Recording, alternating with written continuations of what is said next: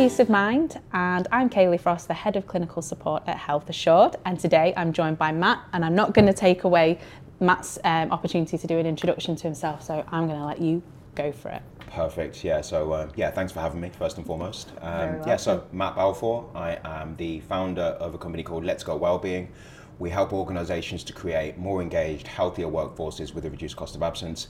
Primarily, that's done through the delivery of mental health first aid, alongside various wellbeing and inclusion workshops that I deliver in conjunction with your good selves at Health Assured. That's everything from menopause, neurodiversity, men's mental health, etc. There's also a YouTube channel that we run, also by the same name. So that's at Let's Go Wellbeing on YouTube. It's there if anyone's watching. If anyone's watching the video, you've got it there. Brilliant. And that is used to help wellbeing and inclusion leaders make the conversation about physical health, mental wellbeing, and inclusion more accessible. So the way that we do that is cover the kind of various awareness days throughout the year. And the themes that go with them. So recently that's been things like World Menopause Day, International Men's Day, Black History Month, World Suicide Prevention Day, World Mental Health Day, Alcohol Awareness Week. You just go on, don't they? Absolutely. There's something for everything, which is amazing, because every week there's something new to be celebrating and championing. But the likes of you and I, we want to just make that consistent. Every day should be championing over like well-being and inclusion and anything that just feels uncomfortable to talk about, I think, as well, on a daily basis. So, But you do a fantastic job with that. I mean, your accolades and the stuff that you do with Health Assured is kind of just never ending. You come and regularly speak with our clients at our events here in Manchester as well. So thank you for coming and joining me today. Sure thing. Really excited about this episode on physical well-being. It's something we get asked a lot about. We hone in on physical well-being through some of the episodes of Peace of Mind. And it's something that our counsellors always talk about on the helpline. Do you get out and about, do some exercise? But I want to break it down about how physical well-being and physical health tie in with mental health and mental and emotional well-being. And you have a background in physical health, don't you? I do, yeah. So just to kind of cap off there, you've got the kind of Let's Go Wellbeing, that's the workshops that I do with yourselves in mental health first aid. You've got the YouTube channel. Then there's also Let's Go Transformation, which is basically designed to help people save time, lose inches, and reduce stress in 90 days or less. And it does that by providing a program that people can use to get the time and attention that they'd want from a personal trainer, aka yours truly, alongside the flexibility to get results in their own time. So I'm also a trained PT as well.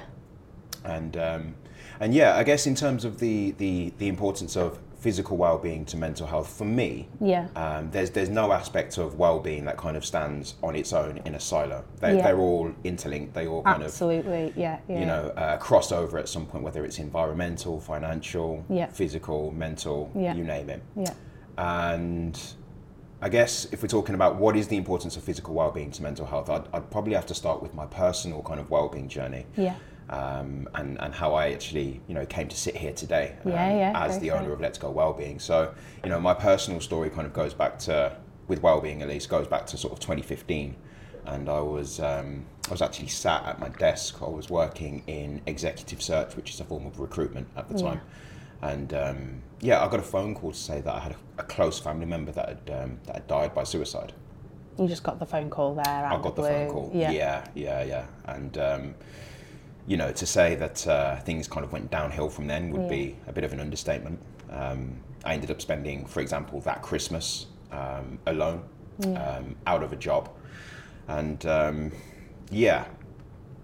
ended up about a year down the line walking into a boxing gym. 4 stone overweight, believe it or not. Really? Yeah, I know you wouldn't believe it now, would you? Yeah. 4 stone overweight, and proceeded really to use use that environment and the kind of the aspect of physical well-being that's obviously present in a boxing gym to channel what was a negative experience into something that I had control over. Yeah. Yeah. And I would say that was kind of incremental to me actually sitting here now, because that led to me then actually realizing, hey, you know, this physical aspect of well-being is so important to my mental health. Yeah. I then kind of got the bug, you know, ended up training up I became gradually known as the fitness guy, trained up as a PT. Then I thought, well, actually, I need something that kind of adds a bit of credibility in terms of this mental aspect of it as well, because that's where it started. It was this deficit, this thing that I was missing with my mental well-being that led me to look for something physical and vice versa. So then I trained up as a mental health first aid instructor, and well, the rest is history. Yeah. Like that's like it's almost like the perfect journey in terms of moving into the wellbeing space. You know, that talk about career transition, like that's quite the career transition. Sure. And what you find as well is usually people that make that transition into the wellbeing space will never leave it again. Like I could never imagine myself leaving this space of being, you know, in a role that supports people in one way or another. And I'm sure you'll say you're never going to stop speaking about the benefits of looking after your overall well-being, the ways to do that, training people and imparting that experience that you've had as well, and changing things for people, which is just so rewarding. For me, in terms of the biggest kind of, I guess, reward from working in this space is that it's purpose-driven. Yeah. You know, you kind of go from the corporate kind of world where it's you're focused on targets and commissions and money and bonuses, and okay, that's got its benefits, but for me, what I came to realize, especially as I was on my journey, was that it wasn't purpose driven, it wasn't fulfilling. I didn't feel like I was adding value to people. And I think there's definitely an aspect of having a physical purpose that serves really well as a protective factor when it comes to somebody's mental well-being. So there's something that I tend to talk about in most of the workshops, because it tends to have its place in all conversations about well-being. But, you know, let's just say I was going to ask you to, you know, take an hour in a room alone and find your life's purpose. Yeah, I know, big question, but where would you start? I wouldn't know where to start. Right. I'd probably just kind of hone in on, like, look, what's happening for me right now. You know, whose life I'd look at whose life I make a difference in. You know, like, look at your nearest and dearest. I think it'd be a really hard one if you say that for an hour. You'd end up getting tied up in knots almost. And I think if you're not in the right headspace yourself, you start to become, I think, quite self-doubtful. And So the reason I asked that is because there is a Japanese concept. It's called ikigai. Ikigai. Okay. Ikigai. So it's it's a combination of two words. It's iki, meaning life, and gai, meaning purpose. Okay. So you combine the two together. You get ikigai, and it literally translates to your life's purpose. Okay. And the idea, just to come back to this question of, well, where would you start?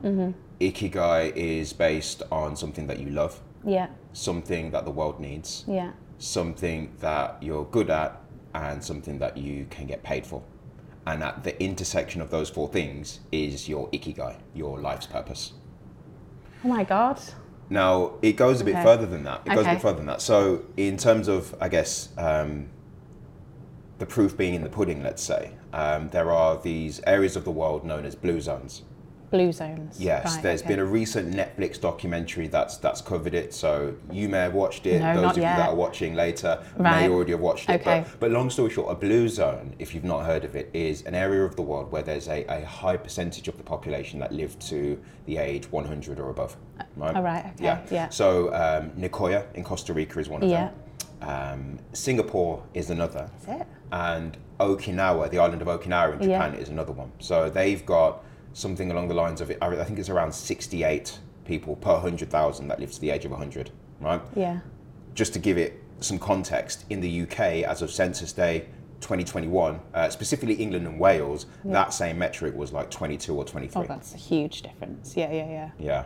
Gosh. So, you know, purpose, physical purpose in the physical world, and mental health. Yeah. All comes together. Yeah, absolutely. I'm going to have to think about that now. Yeah, ikigai. Yeah, ikigai.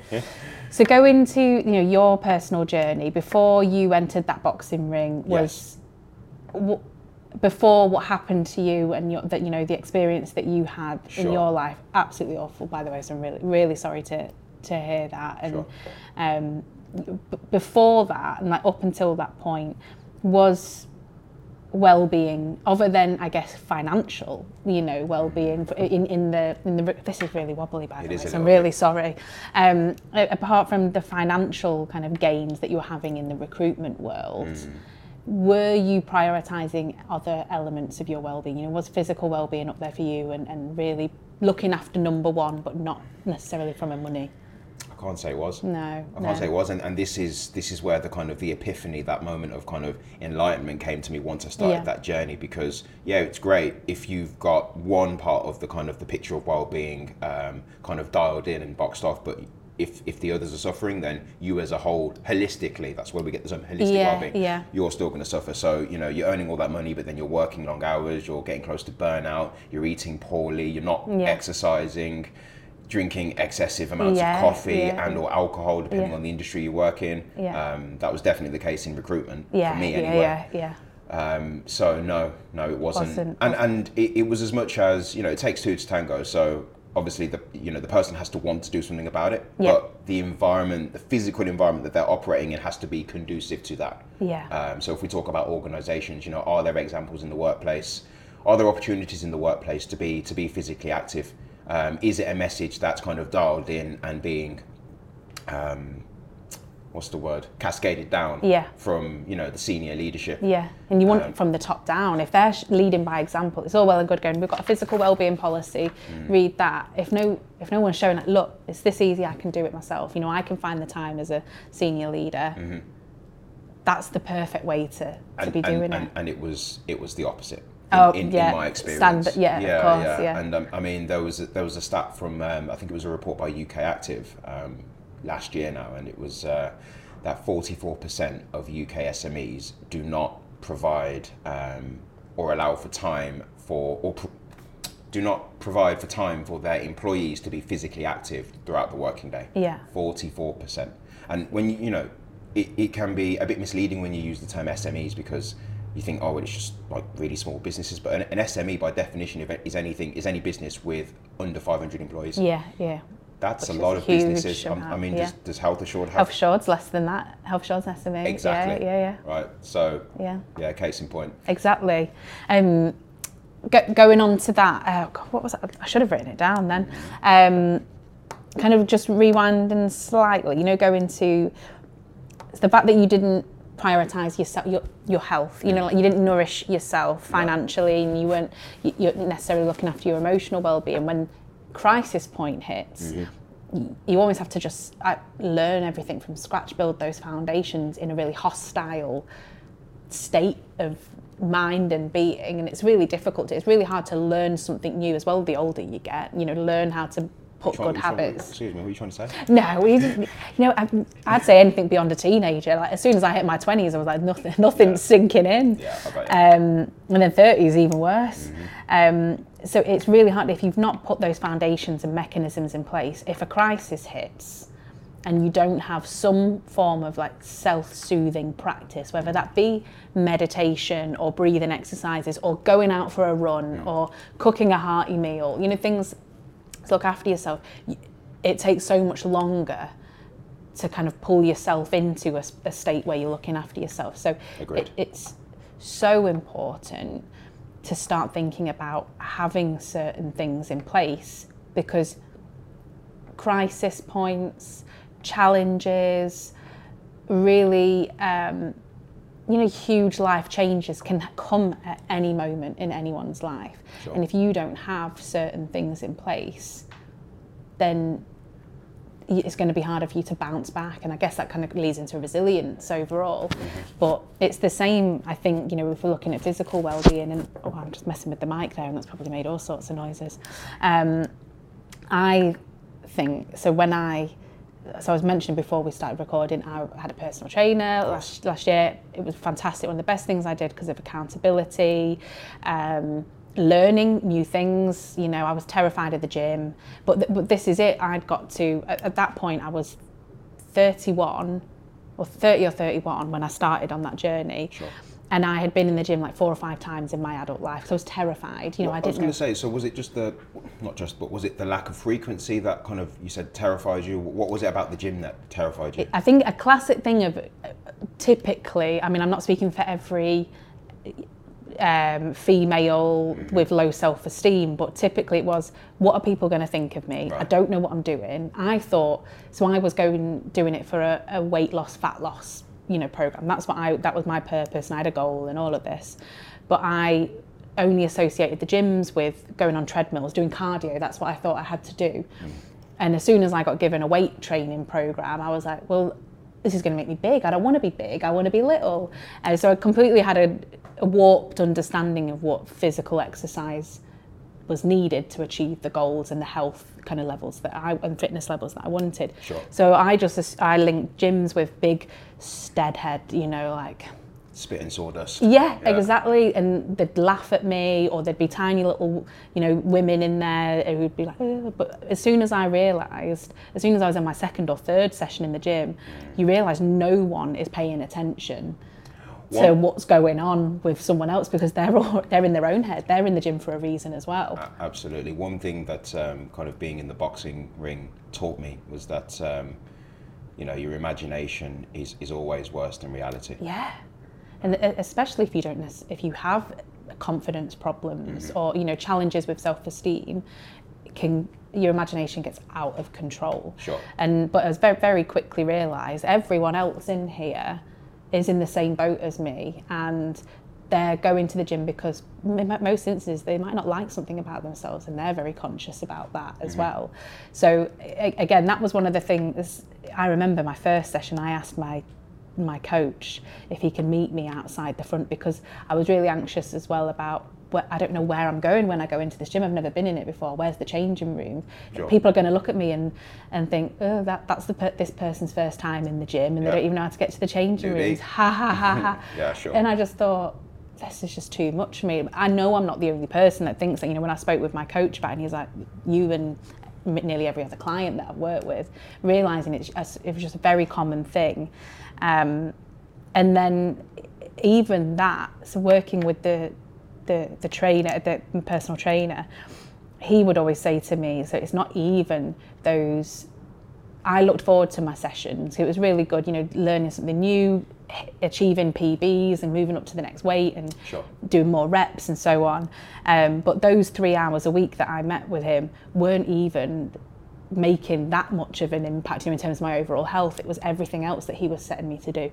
12,000 steps a day, 3 litres of water, you know, increasing the water intake. So I was rubbish with water intake. I obviously had certain macro goals, but you know, you can move macros to one side. What you want is health. You want to nourish your body, get the goodness in. I'm not here telling people they need to start doing, you know, fat loss journeys and programs and stuff, but that was just my experience with it. All of that was, and the consistency, you know, hitting those steps every day, getting fresh air, being out in sunlight. You don't realise how much of a difference that makes. Yes, those 3 hours in the gym were teaching me new ways of strength, and it was like a hobby, essentially. It was really nice to do, and I really looked forward to it. It was everything else that was playing a part, that he'd set me in my program, that was actually changing my mindset completely. Yeah, you made it a way of life. Yeah, exactly. As opposed to this kind of short-term thing that you were going to kind of, I guess, engage with while the going was good, get what you needed out of it, and then just kind of never see it again until maybe the next year. Yeah. And I think that's definitely where, you know, a lot of people maybe struggle when it comes to keeping consistency, which is key to getting results with physical well-being, is the idea that it's going to be like this short-term thing that they can kind of box away in a cupboard until the next time round. You don't want to start the journey again. Because it's just as hard. It's not like it's going to be easier to start again. It's probably even harder because you're thinking about the work that you put in and having to do all of that again. So much easier is to adopt a mindset that it is a lifestyle choice. I'll never forget, I had a manager when I was first starting on this journey, and I was still kind of working in different kind of, in this case again it was recruitment. And the guy came over to me, and like, I was known for kind of, you know, going to the gym. I was going a couple of times a day at this point. I was really I was really getting dialed in. I mean, it was part of the coping strategy with what I was kind of going through, and also just me just kind of ramping things up. But the point was that he came over to me the one time. He says, "Oh, how's your diet going?" And just instinctively I turned and I said, no, it's not diet. It's a lifestyle choice. Yeah. Yeah. And well, he didn't take too kindly to that because I corrected him in front of everybody. But the point is that it's true. It was a lifestyle choice, because when you say something like a diet, it implies this short-term thing. Instantly in your mind, it's not going to be something that you're going to be doing in 6, 12, 18 months time. And that's not conducive to being consistent when it comes to physical well-being and getting results. That was exactly what happened with me. I saw it. So whilst I lived for going for the sessions every week. I was really competitive with myself and getting the steps every day and logging the water and all of that. But when I stopped working with my coach in person, I let it all fall apart, and I felt like I let him down as well. I was like, he always taught me about lifestyle, but I think so. I was going through my own mental health journey as well. So finishing up with some counselling and stuff for my own, and it's almost like it all needed to come together in its own way. So, there are 3 or 4 months where it's kind of like, it's just too much. I can't focus on my exercising and this mental health journey, and I just couldn't see that the two compartmentalised and separated them. Rather than bringing them together as just a new enhanced version of me that's working on a mental health and working on just moving and nourishing my body and stuff like that every day. Back in a different place now, it's just, I always saw it as an all or nothing, like a program that you stuck to for a limited amount of time and then stopped, exactly how you just explained it. And I think it's okay if that happens to people, as long as you don't just give up completely. You don't have to be all or nothing. Commit to weight training as well as this. Start off with just making sure you're moving. Don't even track your steps every day. Yes. Make a conscious effort to maybe just get out for 20 minutes. And again, you have to force yourself. And everyone talks about motivation, and I was watching. I love TikTok, so I saw a TikTok video yesterday, and it was actually quite timely, because even I was thinking, like, right, thank goodness. So as we're recording this now, we're coming up to Christmas, but it's not going to be out for a little while. But New Year's Day is a Monday this year, isn't it? And I was like, oh my God, it's the ultimate day to start. And I thought, why am I just going to let myself go for the next 2 weeks? I can still make good choices, still get outside, get some fresh air, still do stuff. Anyway, so I saw this TikTok and I was like, oh yeah. And it was something about, like, God, how do you become motivated? How do you become motivated? And actually, motivation is a byproduct of taking actions. Yes. Like love is a byproduct of actions that you take with other people, going out dating, meeting people, forming friendships and relationships. And motivation, you don't just become born a motivated person. You just have to rip off the plaster, do something, and when you start to see or feel a change, that's when the motivation kicks in. Like, this is a great, amazing, almost like infectious feeling. Yes. And you see body changes, you're not out of breath when you're running about, that kind of stuff. It really sparked something with me, and I was like, yeah, I'm just gonna have to wake up and give myself a kick up the bum and not wait for January the 1st, because it's the ultimate Monday. Yeah, exactly. Yeah, absolutely. I think even just going back to what you were saying earlier about people in when you reach crisis point, success, along with failure, leaves breadcrumbs.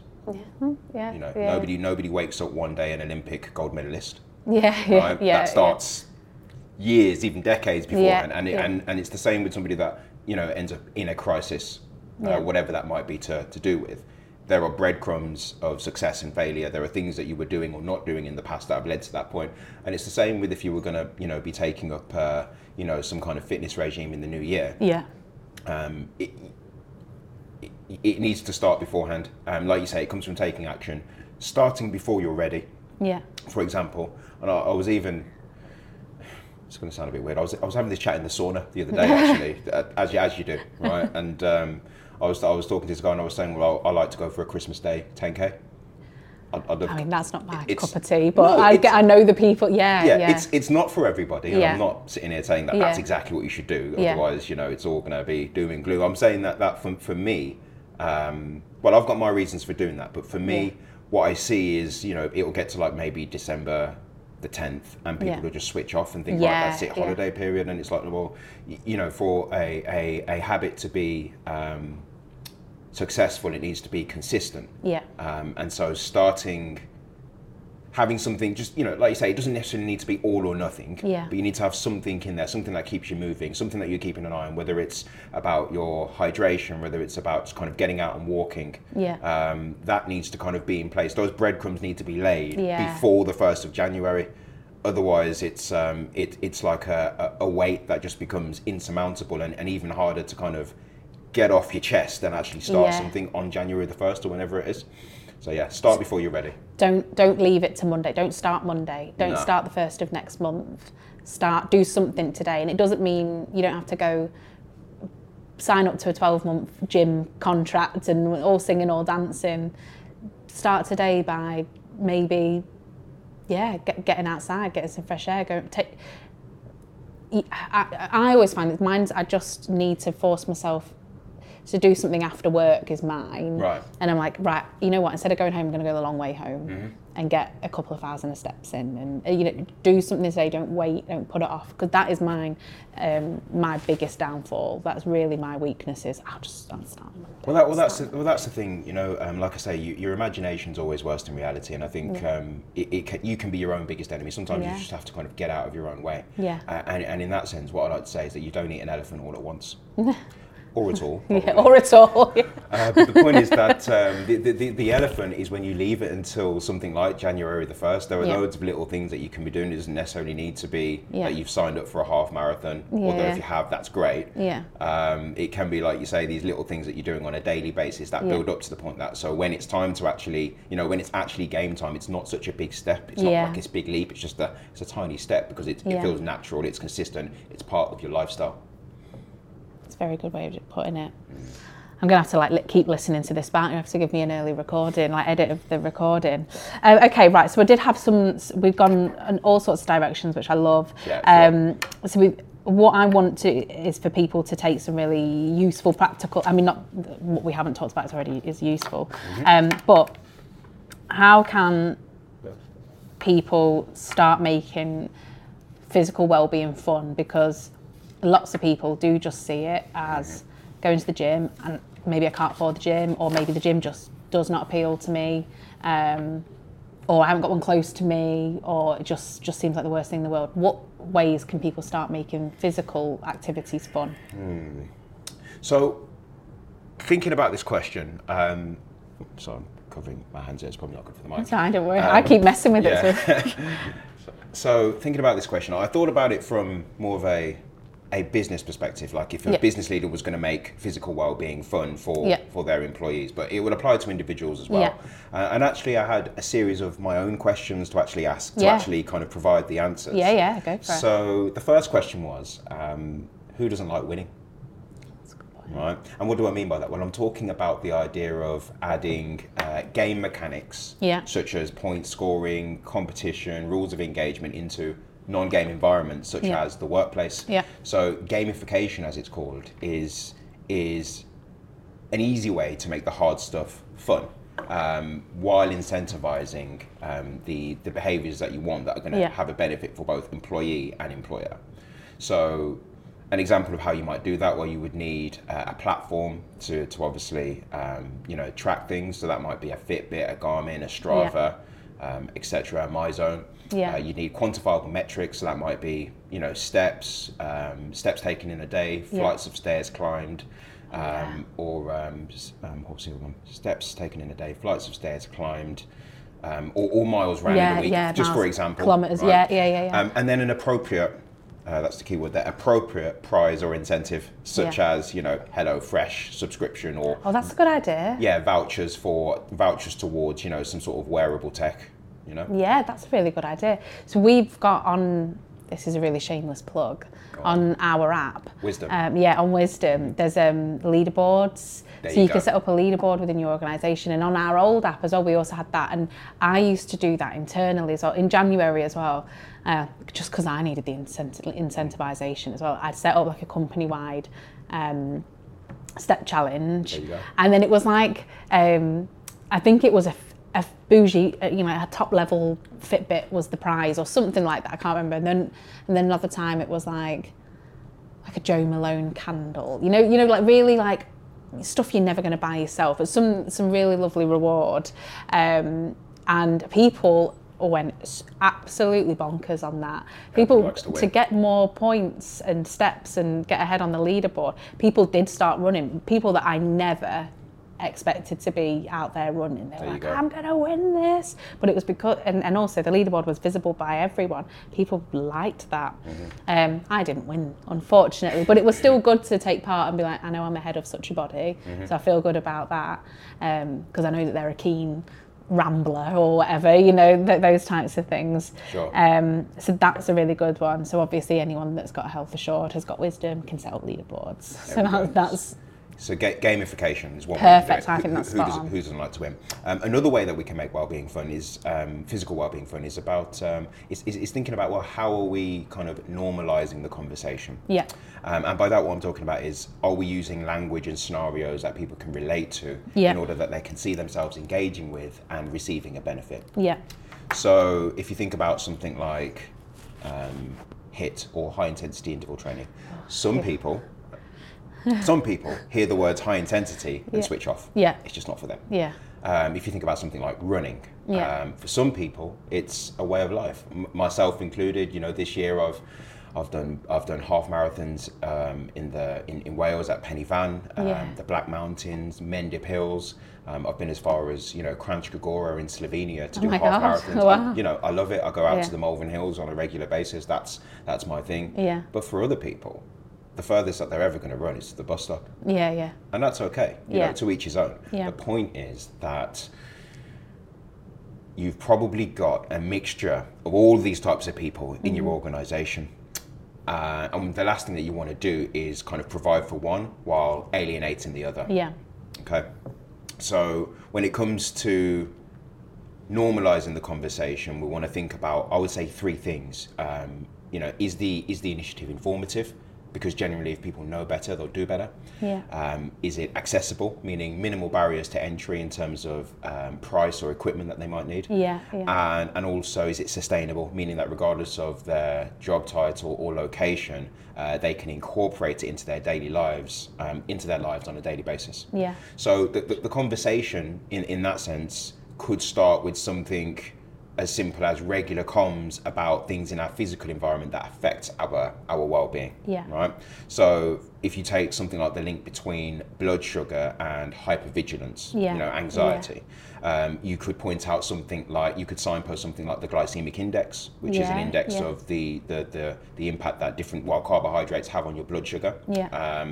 And you can use that to help people make more informed choices about the food they eat throughout the working day to avoid peaks and troughs in energy and reduce anxiety.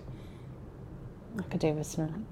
That would be really good, actually. I'm already thinking about that. Like, that might be something really good, actually, for us to do.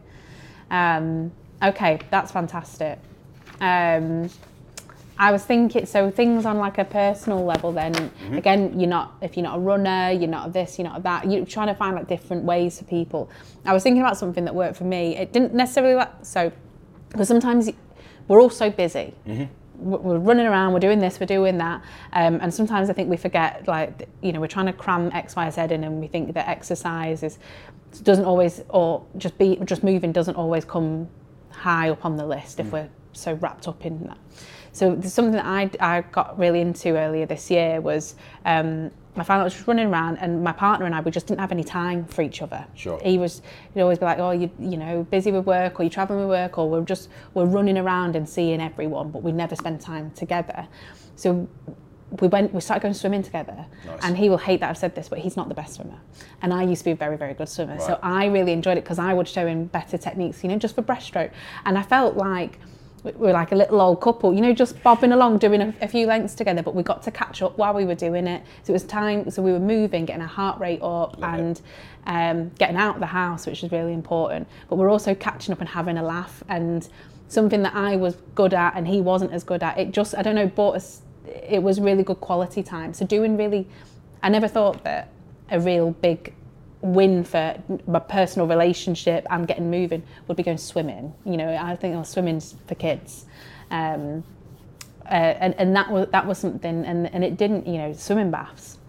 You can go for a swim for a couple of quid. You know, it's pretty decent, cheap. And the good thing about swimming, as an example, I mean, number one, I like the use case there of actually kind of incorporating people that are in your life into that fitness regime. Time. Linking it to something. I think linking your fitness regime to something that's bigger than yourself is really important. Yes. We spoke at the beginning about your motivation to kind of engage with that coach last year, and part of that was wanting to get into a wedding dress. Yeah. Right? Oh no, not a bridesmaid dress. Apologies. I'm not. A dress that you were going to use to attend a wedding. Yeah. My fellow will listen to this and be like, "What wedding?" Yeah, what wedding? Sorry. Yeah. So yeah, your motivation was to look good in a dress, a bridesmaid dress at a wedding. So that was something that was bigger than yourself to hold yourself accountable to. Yeah. In this case that you've just kind of mentioned as well, it was about, okay, so how can I spend more quality time with my partner? Yeah. Again, it's bigger than just you. Yeah. And that's something that's really important when it comes to whichever activity you want to engage in, is finding things that keep you accountable. Yeah. There's I would really recommend incorporating it with like socialising and quality time with people. When I look back at some of the most invigorating experiences I've had, I tend to have been with friends. I'm a really big Harry Potter fan, and that divides a lot of people, and I get that. But there's just something, it just sits with me from being a kid. My son loves Harry Potter. Really? Yeah. How old's your son? He's 12. He's 12. But I think we're of a... It's for all ages. It's for all ages, but I think we're of a generation where it came out when we were kind of... The same age as the kids. Exactly, yeah. And it really meant something. So there's in one of the Deathly Hallows films, they're on that... cliff top that's all like separated stones, and they're there and they've got the tent and stuff when they're out looking for the Horcrux. Never thought that I'd bring Harry Potter and the Deathly Hallows into an episode of this, but yeah, so you can go and visit that, and I think it's just in I think it's in the Peak District. So I went with one of my best friends, and I thought, and I didn't know that that's where we were going to be going, but she chose it. She was like, she's always like, Kaylee, let's get you out for a hike, and I'm like, oh, God, fine. And we did it. So if we have to. If we have to. She's like, I'll do a picnic. I'm like, right, okay, yeah, brilliant, I'm there. And she was like, you'll really like where we're going. So we got to spend a whole day together, which again, we never get to do. I felt brilliant, because I didn't know what to expect either. So I felt really brilliant. And then we got to the top and I was like, oh my God, this is the famous place from Harry Potter where, they were there in the tent trying to find Horcruxes. So I didn't know, it was just brilliant. And all my favourite times with that particular friend have usually been on when she's pushed me to just go for a big massive walk in the rain, the wind, all elements, and I felt really like I want to do this again. But you've killed a lot of birds with one stone there. Yes. And I think it's really important to, if it doesn't come naturally to you to be physical and active by nature like that, incorporate it. So just do it with people that you love. Absolutely, and I think you've hit the nail on the head there as well. In terms of physical well-being, it doesn't necessarily mean that you have to be physical. Yeah. And that might sound like a bit of a contradiction, and on the face of it, I guess it is. But really, what I'm trying to say is, like, being physical will help, but it's also important that you're aware of how the things in your physical environment will affect your well-being. It's a good way. So we speak about, as I mentioned just then, about awareness of sugary foods and how that can increase feelings of anxiety, for example. So feelings of anxiety and energy levels throughout the day, but also things like your quality of sleep, screen time, for example. If we take an example that everybody can relate to. There is a book that I read earlier this year. It's been a game changer for me. I'd recommend everybody gives it a read. There's a review on the Let's Go Wellbeing YouTube channel, by the way. But it's called Finding Inner Safety by a sleep doctor and physiologist called Dr. Narina Ramlakhan. It's called Finding Inner Safety, the key to healing trauma and avoiding burnout. Right? So she talks about the idea that people only sleep when they feel safe. Right. So, for example, I don't know how many kind of hotels you stay in on a kind of a regular basis, but how well do you sleep when you're in a hotel? I sleep so rubbish. If my partner's not there. If I'm on my own. Right. Literally last week I was in London and I texted him the next morning. I said, and it was a beautiful room, big bed, all to myself. I was like, I just had so many bad dreams last night, and I was like, it's because even though it winds me up, I was just like, he wasn't there. Yeah, and so Yeah. there's, there are some people that, you put a slab of rock down And they'll somewhere fall and they'll go asleep. to sleep. Yeah, But yeah. for most people, myself included, especially I'm traveling up and down doing workshops here, there, and everywhere. And you go to a hotel, it's a nice big bed, probably bigger than what you've got at home, bigger, fluffier pillows. Yeah. Why don't you sleep so well? Yeah. Well, in this book, she explains the 4 levels of safety. Okay. Right. So you've got consciously safe, unconsciously safe, consciously unsafe, and unconsciously unsafe. Okay. And the idea is that if you're out of your kind of normal environment, there's some part of your subconscious that knows that you are unconsciously unsafe or in a new or potentially threatening environment, and that's what kind of stops you from sleeping. Yeah. That's fascinating. I never even thought about that. Yeah. So the point here is that she's talking about, all right, so how can we kind of get better at getting a better night's sleep? And one of the things she talks about is actually ritualizing your kind of switching off process at the end of the night, like having non-negotiable actions that you take on a daily basis that ensure that you get a quality night's sleep. One of those for me is about screen time, managing my relationship with technology. Are you quite disciplined with it? Yes. Well, I'm trying to be. I try to be. One of the things that I do for sure is after a certain time in the evening, my phone goes on Do Not Disturb. Yes. Yeah. Right? Same. That's the first thing. I'm managing my accessibility. Right? Because otherwise, I swear there's something on the phone that if you put it down, the app knows, and then it'll start buzzing. Right? Because I don't know if you noticed that when you put the phone down, it starts buzzing. Yeah. I don't think it's coincidence. Yeah. But the point is, do not disturb. And then I'm trying to limit it, my exposure to screen time before I go to bed, within the kind of the couple of hours before I go to bed. I don't really like to sit and watch TV, to be honest, because specifically in terms of physical things that affect our well-being, the excessive screen time, especially before bed, actually suppresses melatonin production. So melatonin is a hormone that is basically controls your circadian rhythm, your sleep-wake cycle. So there are high levels secreted in the nighttime when your body senses that the sun's going down, and that's getting us ready to rest and go to sleep.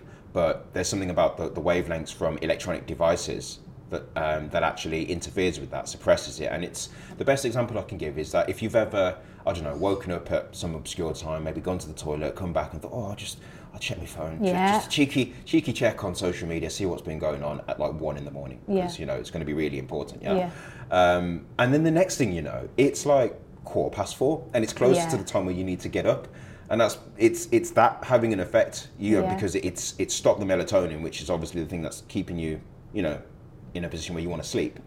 So I forgot how I started this one, but in terms of being aware of the physical things in our environment that affect our well-being, that will be one of them. In terms of screen time and your relationship with technology, is what I'm trying to say. That's and linking in with sleep hygiene, I think this links into one of the things I find is if my my living environment or my environment around me feels chaotic, I feel like I'm not in control as well. So my physical environment around me, whether that's my desk at work, if my bedroom, if there's piles of washing or the bed's not, little things like that, they can have an impact in. So physical environment in that respect as well. And if you feel like your bedroom's upside down or whatever, that's going to impact on your sleep hygiene as well. You need certain temperature, you want nice fresh bed, loads of little things. I never really thought about physical well-being being your surroundings. Tangible things, tangible things, and this is what I'm saying. So it helps if you can be active,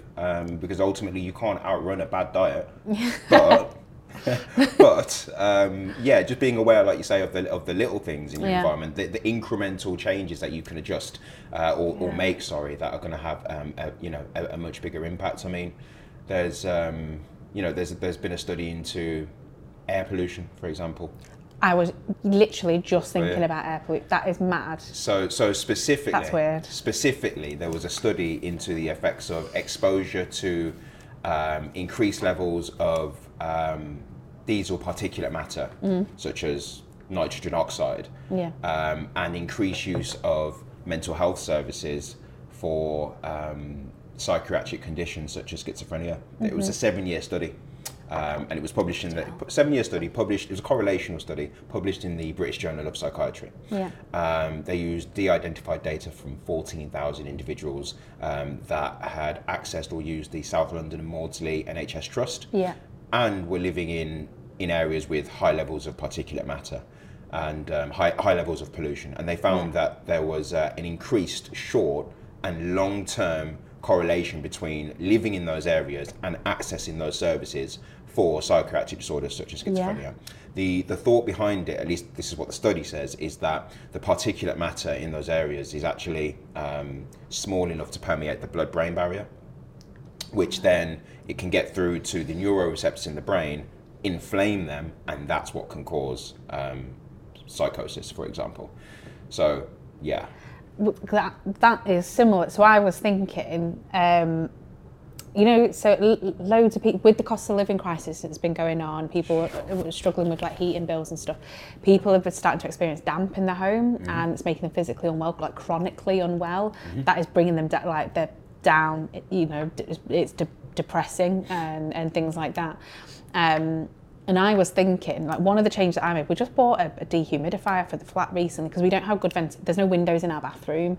And I was starting to notice damp, and I'm like, oh God, we can't afford. To build up then, isn't it? It's really bad. The washing and the air we're cold all the time.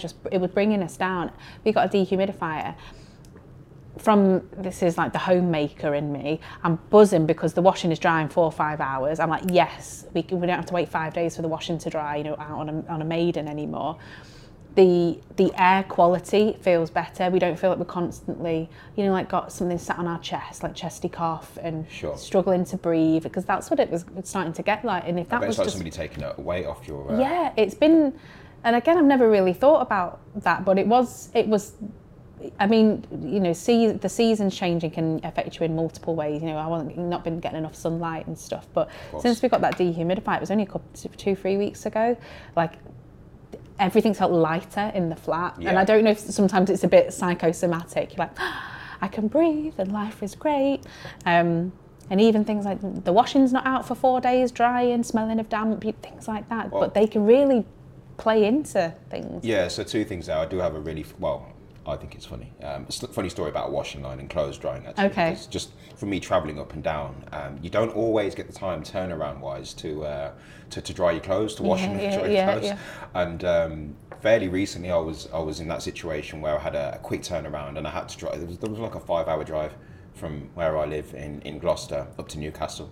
And the stuff would wash. We get you driving all over the place, don't we? Yes, thank you, Matt. Exactly. Yeah, I was all over the place. And I ended up I had some string, because I was using it for a thumbnail. I ended up having some string and I had to tie it across the back of my car and use Oh my God. So you've got I took a picture, there's a picture of me and basically a washing line of stuff on there in my car. I mean, it dried. It worked. Yeah, that's brilliant. But I also wanted to pick up on what you said about the psychosomatic responses. Yeah. The psychosomatic responses. So that link between what's going on in your head and then how that can affect you physically. And there was another study, actually in that same book, Finding Inner Safety, and she talks about how unsafety is measured in the lab and the psychosomatic responses to stress. So if we talk about the physical environment, if you're in a stressful environment, an environment that your body feels either consciously or unconsciously unsafe, such as a really stressful, high pressure working environment, there is a psychosomatic response to that. And the lab kind of tests that were done on people that were kind of living and working in investment banking firms and hedge funds and things like that, stressful, high pressure environments. And they found that there was, in all of these people, a correlation that from working in those environments, they had, they described it as truncal thickening. Called what? Truncal thickening. It's another way of saying that they had an excess layer of fat that had formed around their stomachs because the excess truncal thickening. I mean, it's the horrible. Yeah, because of your trunk. I mean, it's a clinical way of saying that they had an excess layer of fat form around their stomach because the psychosomatic response was the body on a sort of subconscious level just recognised, hey, I'm in an unsafe physical environment, so how can I protect myself? It's almost like a layer of armour. Yeah, and that's because of the excess levels of cortisol from the stress. Cortisol, I feel we 100% need to have another another episode and you come back for that, because Sure. cortisol, and I think purely for selfish reasons, I am so fascinated with this. It feels like a phenomenon on social media at the moment, and I feel like it's talking to, when we were saying about the universe talking Sure. to you, everything like cortisol, do you struggle with this, and I'm like, yeah, that's me, but everything, and I'm like, actually there may be something to this. So stress and cortisol and general fatigue and well-being and stress and anxiety, depression, so on. Sure. I am absolutely fascinated with what that means and how that can impact a lot of people, and I think a lot of people that are listening would be interested in. Yeah, absolutely. I mean, it's either the universe listening to you or your phone, or it's either the universe listening to you or your phone. Yeah. Who knows? One of the two. Yeah. The interesting thing about cortisol is that I'm not sure how many people know this, but it's known as the stress hormone. It actually gets a bit of a bad rap, because that same cortisol is used to wake you up in the morning. Yeah. You know? But there are imbalances, or supposed imbalances within people, that it's just not. It's almost like it's not being used in the right way all the time. It's not doing what it needs to do in the right way all the time. It's still getting you up in the morning, but it's maybe not. It's like it's not at full capacity. It's getting you up in the morning, but it's getting you up groggy. Yeah, sure. And you narky and moody and mardy and stuff like that in the morning. So it's still doing like half a job. And I just watching so many videos about balancing out your cortisol levels. So they're working at optimum speed, optimum efficiency and stuff. So I think that's another fascinating thing. Again, there's so many elements of physical well-being we've touched on, but we should definitely make an agenda for the next things to talk about and get you back again, because I want cortisol to look at. I want to do more, I think, about circadian rhythm as well. I think there's, because I'm fascinated by circadian rhythm as well, and a lot of the counsellors, my counselling colleagues, they talk about it a lot as well, and I think that is a huge part of overall well-being as well, that's never really talked about. And we've touched, you briefly mentioned it before, and I think listeners will be intrigued with that. So I think we should look at circadian rhythm, we'll look at cortisol, sleep hygiene in more detail as well, because that is just, again, so underestimated and undervalued as well. There's people that go to sleep, they think that they've nailed their well-being approach because they're getting up at 5 every morning to go for their run and what have you, or go to the gym, but are they getting good quality sleep there? So they think they've nailed life. Sure. But are they actually verging on burnout and stuff because the quality of the sleep? Exactly. No kind of element of well-being, as we mentioned already, kind of stands on its own. And definitely let us know in the comment section what you'd like us to know, what you'd like us to cover next time. I've never said that actually in one of these. You see, you're a true YouTuber. I'm trying to be. I'm trying to get there. Hit subscribe. Did you look into the camera and say that? I didn't say. I'm looking now. Hit subscribe. Well, I think you definitely come back and we'll talk again. I think we'll talk more about circadian rhythm, explain what that is. Let's look at stress and cortisol levels and sleep hygiene. Absolutely. I think it's like we're about to start like a mini series here on this. I think we've touched like high level about physical well-being, and I think a lot of people will be really keen to, because it's more for selfish. I want to know more. Okay, right. So let's summarise some takeaways, because we've gone all around the houses, round the avenue, down the street, come back round again. But it's a conversation about holistic well-being, so that's correct. That's okay.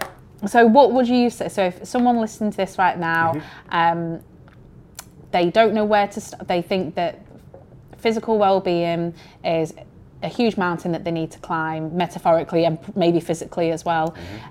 Where can they start? What do they need to bear in mind? And how can you make the listener feel that it's not this huge, huge elephant that you have to eat? Yeah. Okay, so start off small, because like you say, you can't eat an elephant all at once. Start before you're ready. And that's it, start off small, start before you're ready, and attach your accountability to things that are bigger than yourself, whether it's you know, looking good on the beach for your next kind of summer holiday, whether it's a wedding or a bridesmaid dress that you want to look good in, whether it's a new suit that you've brought and you think, hey, it's going to look good, but actually the smaller one's better. Whatever it is, make sure that you've got different things that you can kind of attach your accountability to. It might be that you put something on the side of a fridge that you can kind of mark off, and you've got an incentive that you say, right, once that's done, I'm gonna buy myself this. Or any of the other things that we've mentioned. Attach your accountability to something that's bigger than yourself. Again, it could be like you mentioned with yourself, like for you know, enhancing the quality of your relationship. In terms of involving other people. I also think it's important as well, just on the flip side of that, to internalize your anchors of safety. And that's could be another topic in and of itself. But in a nutshell, what I'm trying to say is it's very easy to you know, attach the meaning of things to things that are outside of your control, in which case it's very easy to then be kind of knocked off your pedestal when those things that are outside of your control then start doing things that are outside of your control, right? So whether it's the news, whether it's social media, whether it's your neighbors, whether it's your colleagues at work, like none of that's in your control. So start off small, start off before you're ready, attach your accountability to things that are bigger than yourself, and really make sure that your anchors of safety are internalized. Perfect summary there. Yeah. Well, brilliant. Definitely coming back. Yeah. Excellent. You're recording. You're definitely going to agree to come back and do another episode with me. Amazing. Thank you. Brilliant. We'll see you again soon. Yes. Thank you. Bill.